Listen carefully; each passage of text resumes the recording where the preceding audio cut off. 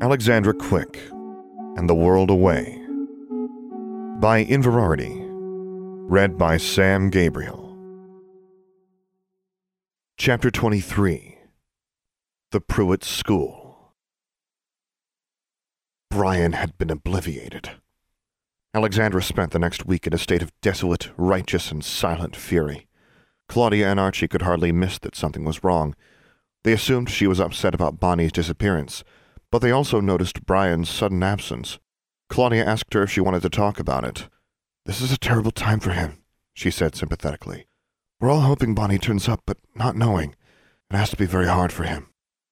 For a moment, Alexandra was tempted. She could unburden herself to Julia without censoring herself, but Julia was now back in Roanoke, and sympathy by outpost wasn't what she needed. But she also needed to be angry. And if she told Claudia why she was angry, she'd have to tell her about Brian's obliviation. For the Confederation to strike so close to home was the nightmare Claudia had lived with all her life, the very reason she had been so distant and evasive with Alexandra all of hers. If the Confederation was obliviating innocent muggles now, what might they do to a squib who they already despised? And Alexandra had brought that to their neighborhood. So she let Claudia believe it was just a breakup, and Claudia was a little nicer to her that week, and even Archie walked lightly around her. Alexandra felt more bereft than she had since losing Max. The loss of Brian as a boyfriend wasn't the most painful part. Combined with Bonnie's disappearance, it felt like the wholesale loss of much of her childhood, and the sense that she had been punished. She supposed she deserved it, but Brian didn't. Of course, she knew she wasn't really being punished for what she'd done in the Ozarks. The punishment was for not taking Diana Grimm's warnings seriously. The Special Inquisitor had told her it was dangerous to let Brian know too much, but somehow Alexandra hadn't thought her aunt would actually do this. The thought of Diana Grimm made her fists knot together. Her anger brought her to the Regal Royalty Sweets and Confections warehouse every day, walking past the clockwork golems to practice with her basswood wand on the third floor. It felt like funneling her fury through a straw, but she rarely dared to try using the U-wand. She was angry. More angry than she had been since Maximilian's death. If her father appeared right now, she might well agree to anything he asked, if only he would give her the power she needed to strike down her aunt, the very aunt she had saved from Abraham Thorne last year. She wielded her wand with a ferocity that would have been impressive if the goat feathers didn't make such a pitiful core. Right now, she couldn't even face a witch her own age, let alone someone like her aunt. But she would, she vowed. She spent many evenings walking the streets of Larkin Mills as summer came to an end, and discovered something in her wanderings. The town was invisibly split in half. A great crack in the world ran through Larkin Mills, right along Sweet Maple Avenue, coming close to but not quite touching her own house, and directly through the Regal Royalty Sweets and Confections warehouse. Alexandra followed it to where it vanished into the corn and soybean fields outside town. Then she followed it in the opposite direction. She wandered through the rougher neighborhood of Old Larkin, where trailer parks filled the lots between old houses and cheap apartments, and she became more aware than she ever had been as a child of the looks a girl walking alone got. Even her basswood wand was protection enough, though she never had to use it, but it opened her eyes to how rough some parts of her hometown were. The magical seam crossed the interstate, invisible to all the drivers driving through it, and Alexandra was unsurprised to find that it followed precisely the small channel through the fields that led to Old Larkin Pond. Here, at the dirty little pond, where so many unusual things had happened, she almost didn't have to use her witch's sight to see the breach, where some other world was practically a splash away. One night, a week later, she stood by the edge of the pond just after sunset, knowing that Archie and Claudia would be annoyed at her for getting home so late. Archie had somehow heard about her strolls through Old Larkin at night and told her to stop doing that. Alexandra almost hoped one of the creeps Archie was always warning her about tried something, though she knew this was irrational and foolish. She would undoubtedly be punished for using her wand, even in self-defense, but she wanted to curse someone badly. She found herself lost in thought, contemplating the crack between worlds. She didn't exactly feel a temptation to pry it open, but she sure did wonder what would happen. She heard a voice calling her name. No, it wasn't her name. It was a voice calling, "Troublesome!" She looked around. No one else was in the area.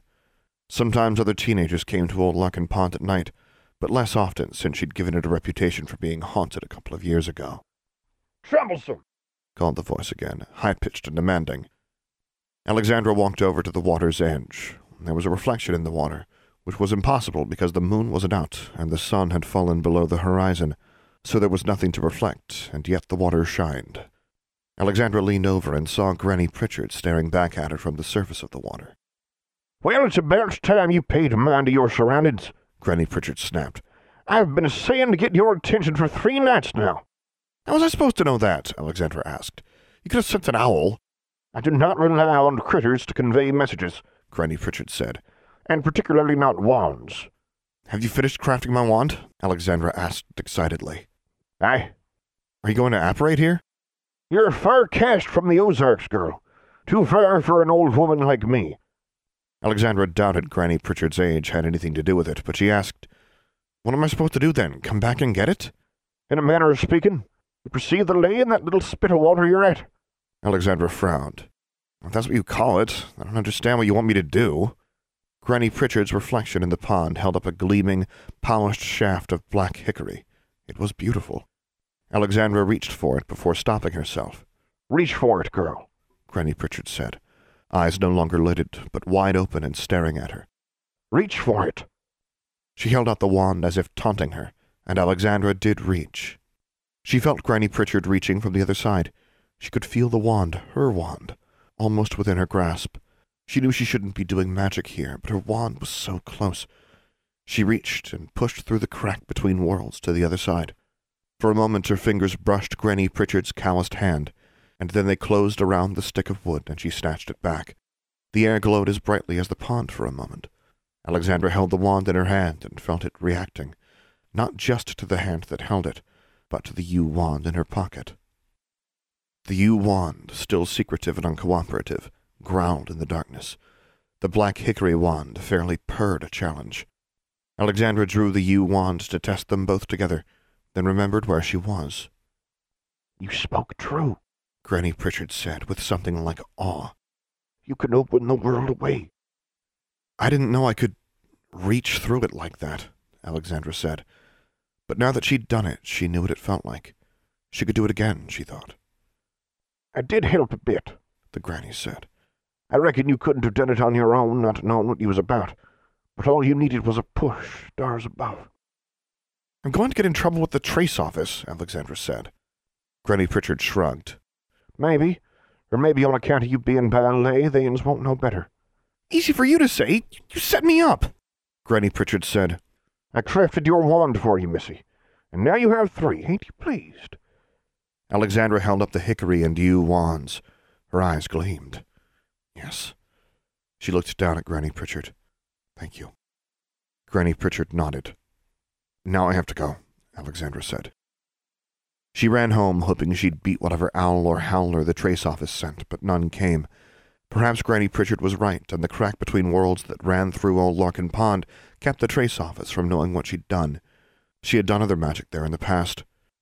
She could barely sleep that night, and almost got up to go to the Regal Royalty Sweets and Confections warehouse in the middle of the night.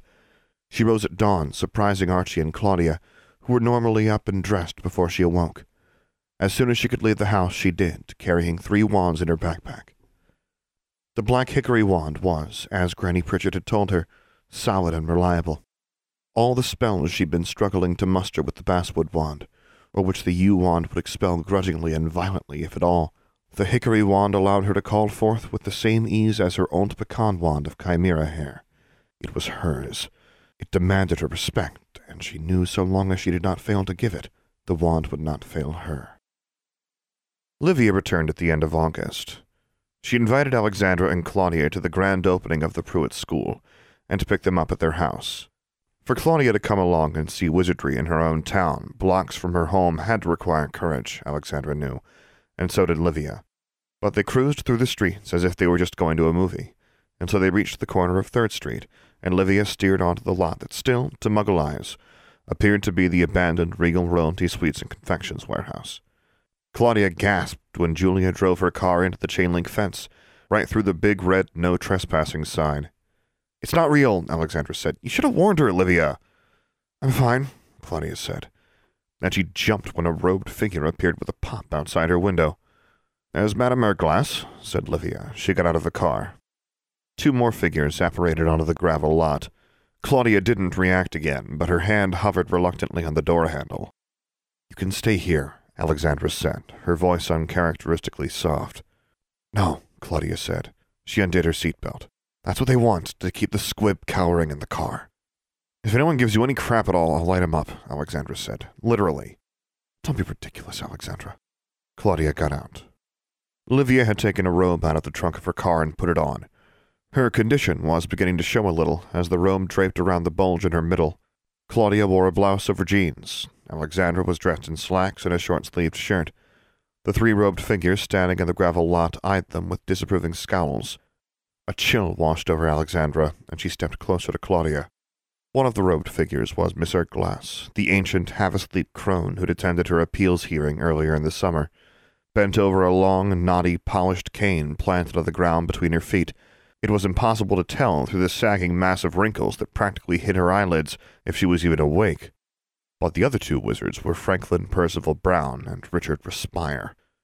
The enormous tented girth of Mr. Brown reduced Miss Glass and Respire to satellites in his orbit. If a facial expression could be an expletive, his reaction to Alexandra's muggle garb would have peeled the paint off the exterior of the Regal Royalty warehouse.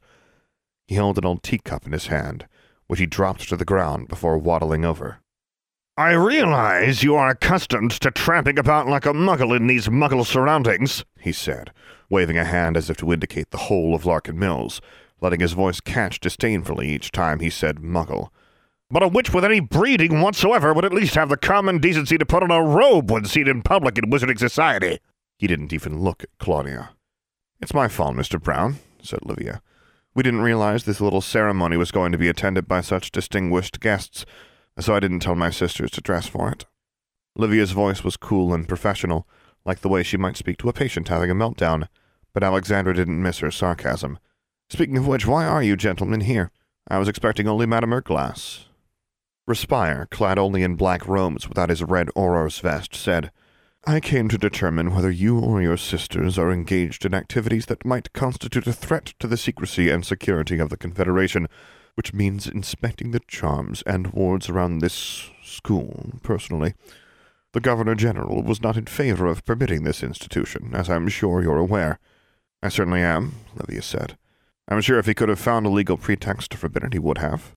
But he's not quite an absolute dictator yet, is he?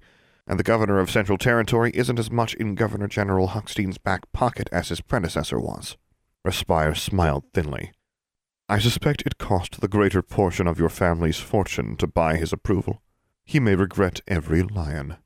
"Your entire clan takes a perverse delight in degrading and subverting every institution it can touch," said Mr. Brown. "Well, I assure you, Madam Pruitt—" "That's Dr. Pruitt," said Livia. "that no such degradation or subversion will take place under my watch." "Your watch?" Livia asked. Respire's creased lips opened to show teeth. "We did prevail upon the governor to make a small change in the Department of Magical Education. Mr. Brown will hold a superintendent's role at the Pruitt School. He will be empowered to drop in at any time and to supervise all student and instructor activities, question students, and ensure that they are in full compliance with the Wodand Act." Alexandra's face fell. Mr. Brown was going to be at the school, looking for excuses to bust her and cause trouble, maybe for Claudia, too. She seethed. "I'm sure Madame Glass will see to it that all classes are fully in accordance with the law," Livia said. "You aren't questioning her competence, are you, Mr. Brown?" Mr. Brown glanced at his colleague, who looked as if she might fold into a heap on the ground if given a nudge. "Carmela has a long, distinguished record as an educator," he said. "But I do worry that she might not be prepared for the savage behavior she can expect from these sorts of students." "What sorts of students?" Alexandra demanded. Claudia put a hand on her elbow. Livia gave her a warning look. Mr. Brown didn't deign to answer her. Neither did Madame Glass, who still showed no sign she was even aware of the discussion going on around her.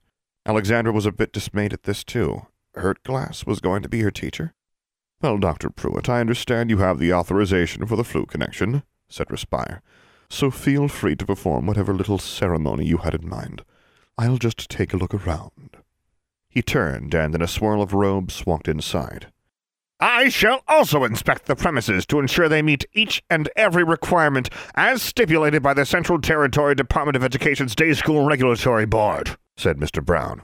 I can assure you this school will not be opening if it is in violation of a single code." He followed Mr. Respire, much less gracefully, robes not so much swirling as flapping where they weren't stretched across his immense back and thighs.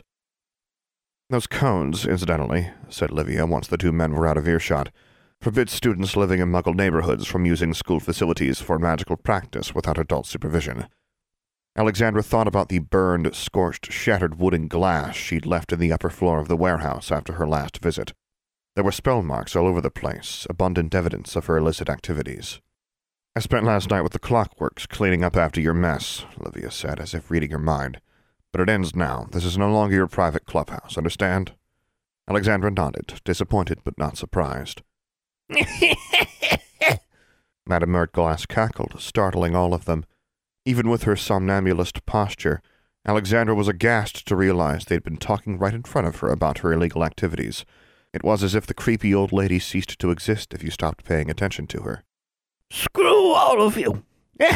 Madame Murtglass said, and she turned and darted into the building. The massive boiler that had once heated the building would now serve as a destination for anyone on a connected flu. Alexandra was excited by the possibilities, notwithstanding Livia's warning. It was a direct connection to Chicago. According to Livia, the Chicago Larkin Mills flu was one of the longest connections in North America outside the East Coast. Mr. Respire and Mr. Brown were incensed that they hadn't been able to find any faults at the building, while Mr. Brown always looked incensed, thought Alexandra, and you could hardly tell with Respire, but his black coal eyes radiated venom. Livia removed Goody Pruitt's portrait from the wall and had two Clockworks carry it downstairs for the connecting of the flu and the dedication of the school.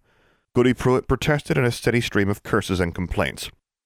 "Just all manner of wights and nulls and wretched creatures scurrying about like rats in a place once known throughout the Confederation for its cleanliness and dedication to wholesome pure-blood values. Then these infernal, lifeless, spring and cog demons, and now every sort of foreign witch and warlock and their resuscitated offspring tromping about, poking their bearded faces into every corner like wicked-minded schoolboys hoping to find dirty scribblings." Normally, Livia would have silenced Goody Pruitt's diatribe, but the old painting's words enraged Franklin Percival Brown into new swellings of outrage, causing his bearded cheeks to flush purple, so Livia let her ancestor ramble on. "Flues," said Goody Pruitt. "Flues! Diabolic inventions if ever there was such. In my day we used brooms, Livia Justina Pruitt, or for very, very rarefied occasions, portkeys, and not these cobblepots of enchanted cast-off junkyard leavings." The big iron boiler rattled, shook, and belched green flames. Smoke poured out of it, instantly coating everyone with emerald soot. "You might have warned us," Claudia said, but Mr. Brown was coughing and sputtering so volubly that Alexandra could hardly hear her. "Sorcery!" cried Goody Pruitt from her portrait. "Blackest sorcery! I've been blinded! Now look what your dark arts have brought upon us, Livia! You've brought darkness and ruin!" Livia pointed her wand at the portrait and said, "Tertio." The green powder scattered away from the canvas, leaving Goody Pruitt blinking and befuddled. "Stupid painted crone," Alexandra muttered, while brushing dust off her clothes. It was no use. Green powder covered her from head to foot. And Respire would probably arrest her on the spot if she took out her own wand and cast a cleaning charm. Out of the iron boiler clambered a small wizard in overalls and a striped shirt and cap, with enormous white mutton-chop whiskers. He tipped his cap, which was mysteriously free of green powder, along with the rest of him, to Livia and the others. "Fenwick P. Ferris, Esquire, LFE," he said. "Sorry for the mess, folks. I'll just spin a few dials, adjust a few chokes, and screw a few knobs." "Oh!" exclaimed Goody Pruitt. "Is that what passes for acceptable language in the wizarding world nowadays?" Livia said, "As Mr. Respire and Mr. Brown have kindly inspected the premises, I trust we are ready to open on schedule. Madame Murtglass, thank you for agreeing to teach the first class of Pruitt School students. I look forward to seeing the Pruitt School expand and serve the needs of more wizarding students throughout Central Territory." "Expand?" Goody Pruitt exclaimed, as if the words described some awful indignity she was going to be subjected to in a dimly lit basement. "That remains to be seen," said Mr. Brown. "That remains to be seen indeed.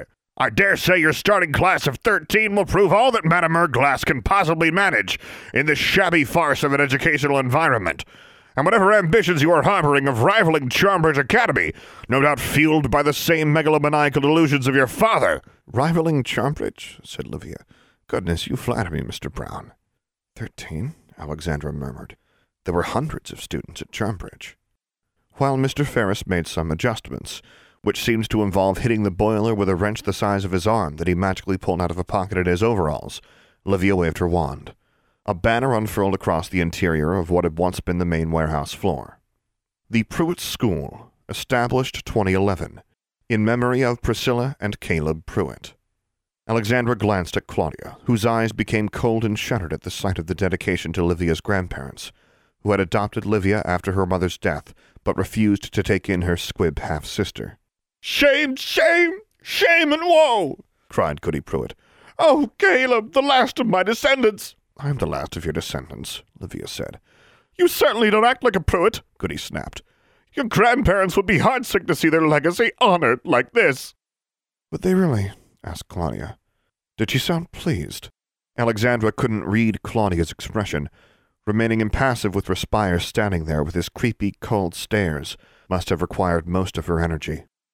Goody Pruitt continued ranting, but her words were drowned out by a thump followed by a cloud of smoke from within the boiler, then a screeching sound that deafened everyone until the diminutive Fenwick Ferris tightened a valve in the massive pipes and pressure gauges attached to its great iron belly. "That's enough, Goody Pruitt," said Livia when they could be heard again. She put a hand on her stomach. "There will be another Pruitt bearing their legacy, and I told you I will not put up with your pureblood cant. Get it all out of your system now, because if you speak one word of it in front of the students, I'll have cement poured over you in a pit in the basement." Goody Pruitt's painted cheeks turned sallow. Mr. Brown sputtered while turning away from Livia. Respire just raised one nearly hairless eyebrow. Mr. Ferris pulled himself out from under the boiler. Alexandra marveled at how he remained as clean as a shirt popped out of the laundry, despite the dirt, dust, and grease he was crawling around in. "That should be it, ma'am. This flue station is connected, serviced, and ready to go." "So, can I take the flue to school?" Alexandra asked. "It's only 4 blocks from our house," said Claudia. "Yeah, but it gets really cold in the winter," Alexandra said. "Of course, next year I'll be old enough to drive." "No," Claudia said. "I wish you luck running this school, Dr. Pruitt," said Respire. "We'll be watching." "Madam Erdglass will be running the school," Livia said. "I'm just paying for it." "So it's free to attend?" Alexandra asked. "No, but it's a sliding scale, and half of those who've enrolled are unable to pay the full tuition. We're starting with a small inaugural class, but I expect the school to grow, and I've established an endowment to ensure that no one is turned away. That was what I spent the last of my family's fortune on, Mr. Respire." Goody Pruitt gasped, but kept her thoughts to herself. Respire smiled. "As I said, we will be watching closely. And as for you, Miss Quick," he turned his attention on Alexandra, who seethed as she noticed Claudia turn rigid. "I'm sure I'll be seeing you again, sooner rather than later. Your years of running around like a hellion, free to break the law with impunity, are over. But you won't be able to help yourself. It's only a matter of time." "You really shouldn't threaten her," said Claudia. "Why?" asked Respire pleasantly. "Because your father will strike me down for it. In case it's escaped your notice, Mrs. Green, I have been dealing with the enemy's spawn for many years now." He stepped closer to her. "You know well that none of you is beyond the reach of the law." Claudia trembled. Alexandra's eyes blazed, and even Livia turned white with anger. "You don't say his name," Alexandra said. "Why don't you say his name?" Respire turned on her again. "The enemy. My father. Why don't you, call him out?" Alexandra met Respire's dark, unblinking stare. He sneered, whipped his cloak up over his face, and vanished with an almost inaudible pop. Fenwick Ferris cleared his throat. "Well, I'll be going then. Here's my card." He handed a small white business card to Livia. "Call us if anything goes amiss, but this is a fine piece of 19th century craftsmanship. I'm sure it will almost never cause problems. Toodaloo." Hurriedly, he opened the metal grilled door to the main boiler chamber and tossed a handful of flue powder into it. "Chicago Flue Junction number 17, he said, and leaped inside. With a thud and a tumbling sound, like someone somersaulting down a slide, he disappeared, leaving another cloud of green dust behind him. "There is no further need for me to remain in your company," said Mr. Brown, as if he thought he was depriving them of something with his departure. "But I assure you I will be back often. to make sure all standards of wizarding education are being met, and no special allowances are being made in some foolish, liberal-minded effort to make life easier for Muggleborns on the assumption that— "Oh my God, will you just shut up and go?" Alexandra said. The rest of Mr. Brown's speech vanished in one big breathy gasp of outrage. His eyes were white pinpoints of rage, nestled in folds of angry red flesh. He actually took a heavy step toward Alexandra. She reached for her wand, but Claudia shoved her back, and Olivia stepped into his path. "Mr. Brown, I familiarized myself with the Department of Magical Education's regulations on equal opportunity and non-discrimination based on blood status," said Olivia, "and you're coming dangerously close to making prejudicial statements, indicating an intent to create a hostile educational environment." "A what?" Mr. Brown sputtered. "I won't hesitate to file a formal complaint and take you to a Wizengamot," Olivia said. "So why don't you take my sister's suggestion and leave?" Mr. Brown snarled. "If you think bureaucratic games will intimidate me or prevent me from doing my duties and exercising my authority to the utmost, and that this petty bullying will protect your sister from the consequences of her inevitable misbehavior, then I say, ha! Ha!" Alexandra, Claudia, and Olivia all stared at him in amazement. Mr. Brown was casting himself as the victim of bullying. He eyed the big metal boiler suspiciously. "I will not be using that." "You couldn't fit your fat ass—" Alexandra was cut off when Claudia seized her elbow and squeezed. "But I will have it shut down if anyone misuses it or if it ever fails to pass every single inspection. That would, of course, be very unfortunate for your school." Mr. Brown withdrew a paper-wrapped bundle from his robes.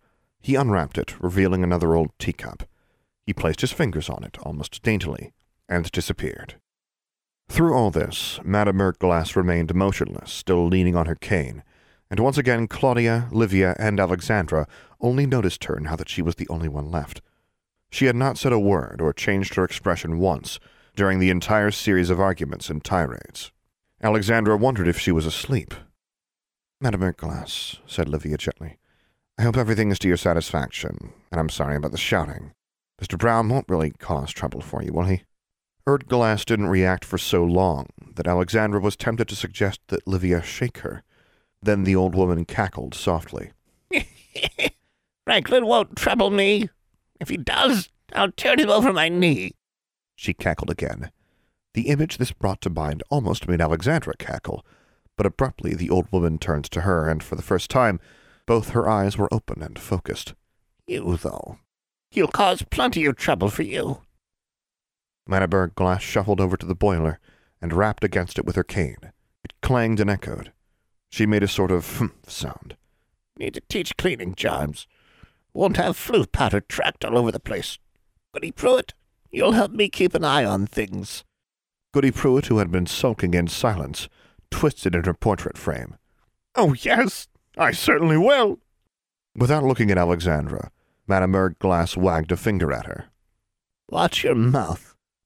Then she snapped her fingers. Nothing happened. Her creased face wrinkled up even more, and she snapped her fingers harder. "Perhaps the flu," Olivia said. "Bah!" said the old woman. "You modern witches born 5 minutes ago. Won't be seeing me give up my aberration license any time soon." She lifted her cane. Her shoulders rose, and the loose flesh of her cheeks wobbled a bit, and she brought the end of the cane down on the floor with an anticlimactic tap, as if the strength of her arms had given out just before gravity took over. As the cane touched the floor, she wobbled, her entire body, and then not with a pop, but a snap, she disappeared. Everyone was silent for several seconds. "Seriously?" Alexandra said. "She's going to be my teacher? Like, for all classes?" "She's highly qualified," Olivia said, "and she was the only one who would take the post." They cleaned up the flu powder, or rather, Livia cleaned most of it up, and the clockworks commenced sweeping and dusting. Then they walked out to the car, all of them somber and quiet. "Class starts Monday," Livia said. "Alexandra, please be on your best behavior. This school isn't just for you." "I know that," Alexandra said. "And you aren't the only one Mr. Brown and Mr. Respire can cause trouble for." Claudia had not yet spoken.